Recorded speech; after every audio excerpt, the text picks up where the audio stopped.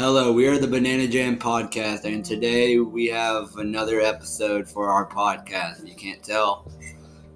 Today we're doing ghost stories from the website outsideonline.com. The name of the first story is The Ghost of Oxford Milford Road. We do not know the name of the writer. Jamie, it's your turn to start. Okay. When Brad Culp was a student at Miami University in Oxford, Ohio, there was a rumor that the town was one of the most haunted places in America. When Culp started an on-campus magazine, he couldn't wait to write about several of the area's most famous phantoms. Not long after his story published, though, he kept finding himself thinking about one ghost in particular: the ghost of Oxford Milford Road. As the story goes, many decades ago, probably sometime in the 40s, there was a young man courting a young woman in a rural part of town. Because the woman's parents didn't approve of the match, each night he visited her under the cover of darkness. After her parents went to bed, the young woman would sneak out of her farmhouse and flash the lights on her parents' car 3 times. Then her young suitor would ride his motorcycle down the road. One night he took the turn right before her house a little too sharp, says Culp. The motorcycle went one way, he went the other. His injuries were so severe that he did not survive. Rumor has it, however, that his love-struck ghost still haunts this stretch of Milford Road. Curious, Culp, his girlfriend, now his wife, and a friend decided to head out there one night to see if they could verify the tale. His girlfriend was worried she'd be completely freaked out. She believes more in that stuff than I do, Culp says. But he was mostly concerned that his suspicions that none of this was actually true would be confirmed. On this particular night, as Culp passed the abandoned farm, an idea came to him, and he pitched it to his girlfriend. How could she not say yes? Though reluctant, she relented, and Culp turned a short way into the farmhouse driveway. He killed the engine and flashed his lights 3 times. No joke, there was a single headlight that appeared 3/4 of a mile down the road, Culp says. You saw it start to come, going pretty slow. It kept coming and coming and coming. My wife was freaking out. It was coming closer and closer. As a collision seemed imminent, Culp turned on the car's lights. He expected to see a kid on a bike bailing out from his prank now that he'd been caught, but there was nothing there. The light is just gone, he says. They got out of the car. They walked around trying to figure out what it is that they could have seen. To this day, we still talk about it. I saw something I cannot explain, he says. If you get him and his wife around a campfire, they'll swear up and down that the story is true. And if you're ever in Oxford, Ohio, consider parking for just a few minutes on Oxford Milford Road at night to test your own nerve. Okay, that was the end of that first story. These aren't really that long, so this podcast episode might be a little short. By a little short, I mean really short. It might be around 10 minutes, maybe, just maybe 15. But here's Eli on the second one. Yeah? The second one is, was it people or was it aliens? That's not good grammar at all, but here we go. Doug Averill grew up as one of 8 boys on his parents' sprawling dude ranch, the Flathead Lake Lodge, in rural Montana. As a teen, the Averill boys ran wild. We rode around as a little gang of cowboys, he remembers. They'd saddle up and head off to check cattle on the 3 giant tracts of land the family managed, which formed a triangle around some of the state's most remote rangelands.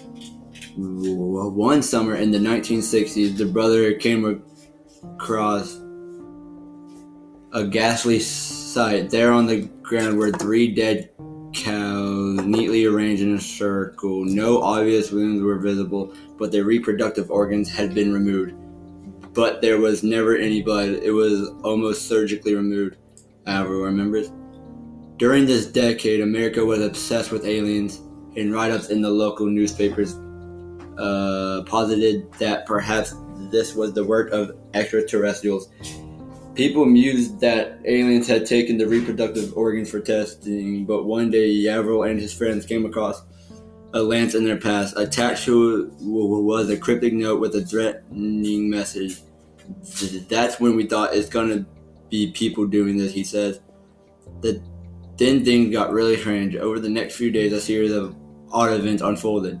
First, the brothers stopped in at a local bar to grab a hamburger, leaving their horse in the back of a stock truck. The horses were packed in tightly and the hours were only gone for a few minutes. When they came back, the horse packed into the middle of the truck was mysteriously out, with no signs of the struggle. We had no idea how they possibly could have gotten that horse unloaded without unloading all the others, he said. The next day, a new wrangler on the ranch fell off his horse and was badly injured.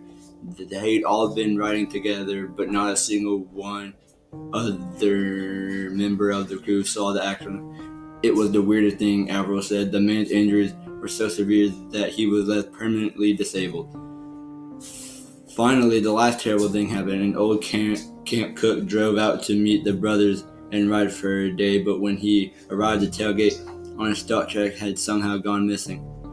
Even though it had been there when he loaded up, his horse Betsy had fallen out of the truck and been dragged behind the vehicle for who knows how long. They had to put her down on the spot. To be honest, it just killed me. It just killed him to see what had happened to Betsy. We probably should have put him down too, remembers Averill. Those three events were just boom, boom, boom. 3 things in a row that were so weird, all tied together because they were right after we saw that spear. He remembers 3 things, like the 3 dead cows left in a circle. Averill used to tell the stories from that summer around the campfire quite a lot, but over the years he's got new stories, so they've been shifted out of rotation. Besides, they're awfully grim. But he recently got a call about a downed bull, a buffalo. It was out in one of the most remote parts of his ranch. A neighbor had seen a pack of 16 wolves, and normally wolves don't bother buffalo, but 16 of them. I thought, well, maybe. He went to investigate. There, lying in a snow-covered field, was the bull, but there were no bullet holes or teeth marks or gashes on its corpse. Even strangers, scavenging animals, and birds hadn't touched it. Not even the buzzards, which is really unusual, he said. One other thing was amiss. Its reproductive organs were gone, and there wasn't a single footprint in the snow around it or anywhere along the mile-long walk into the ranch from the nearest road. Ask Averill whether he thinks he's dealing with aliens or humans, and he'll tell you he's pretty sure it's humans, but I'd rather it was aliens. He had, after that summer, back in the 60s, seeing what humans were capable of, he'd pick aliens any day. Alright, that was the end of the second story. Now onto the third story. Okay, Danny, come on, it's now your turn again. That was actually a really good story. And if y'all couldn't tell, I got a stutter. Don't try to mention it too much. So, and also, I'm going to take a break real quick. We do have a Twitter that we just started. We have very few followers, even if we even have any followers. I'll be putting the name of that in the bio of this episode. So yeah, let's get on to the next one. This one is called The Ghost of La Parva Ski Resort. Throughout Latin America, you'll hear of variations of the story of La Llorona, or the Wailing Woman. Sometimes she's lost her husband, sometimes she's lost her children, sometimes it's both. But in La Parva, a ski spot in the Chilean Andes, the Wailing Woman is named Lola, and everyone in the area swears they knew her before she died. A local restaurant owner said he dated her, pro skier Drew Tapke said, adding that the ski patroller he heard this story from pointed at the exact hut where his tale takes place.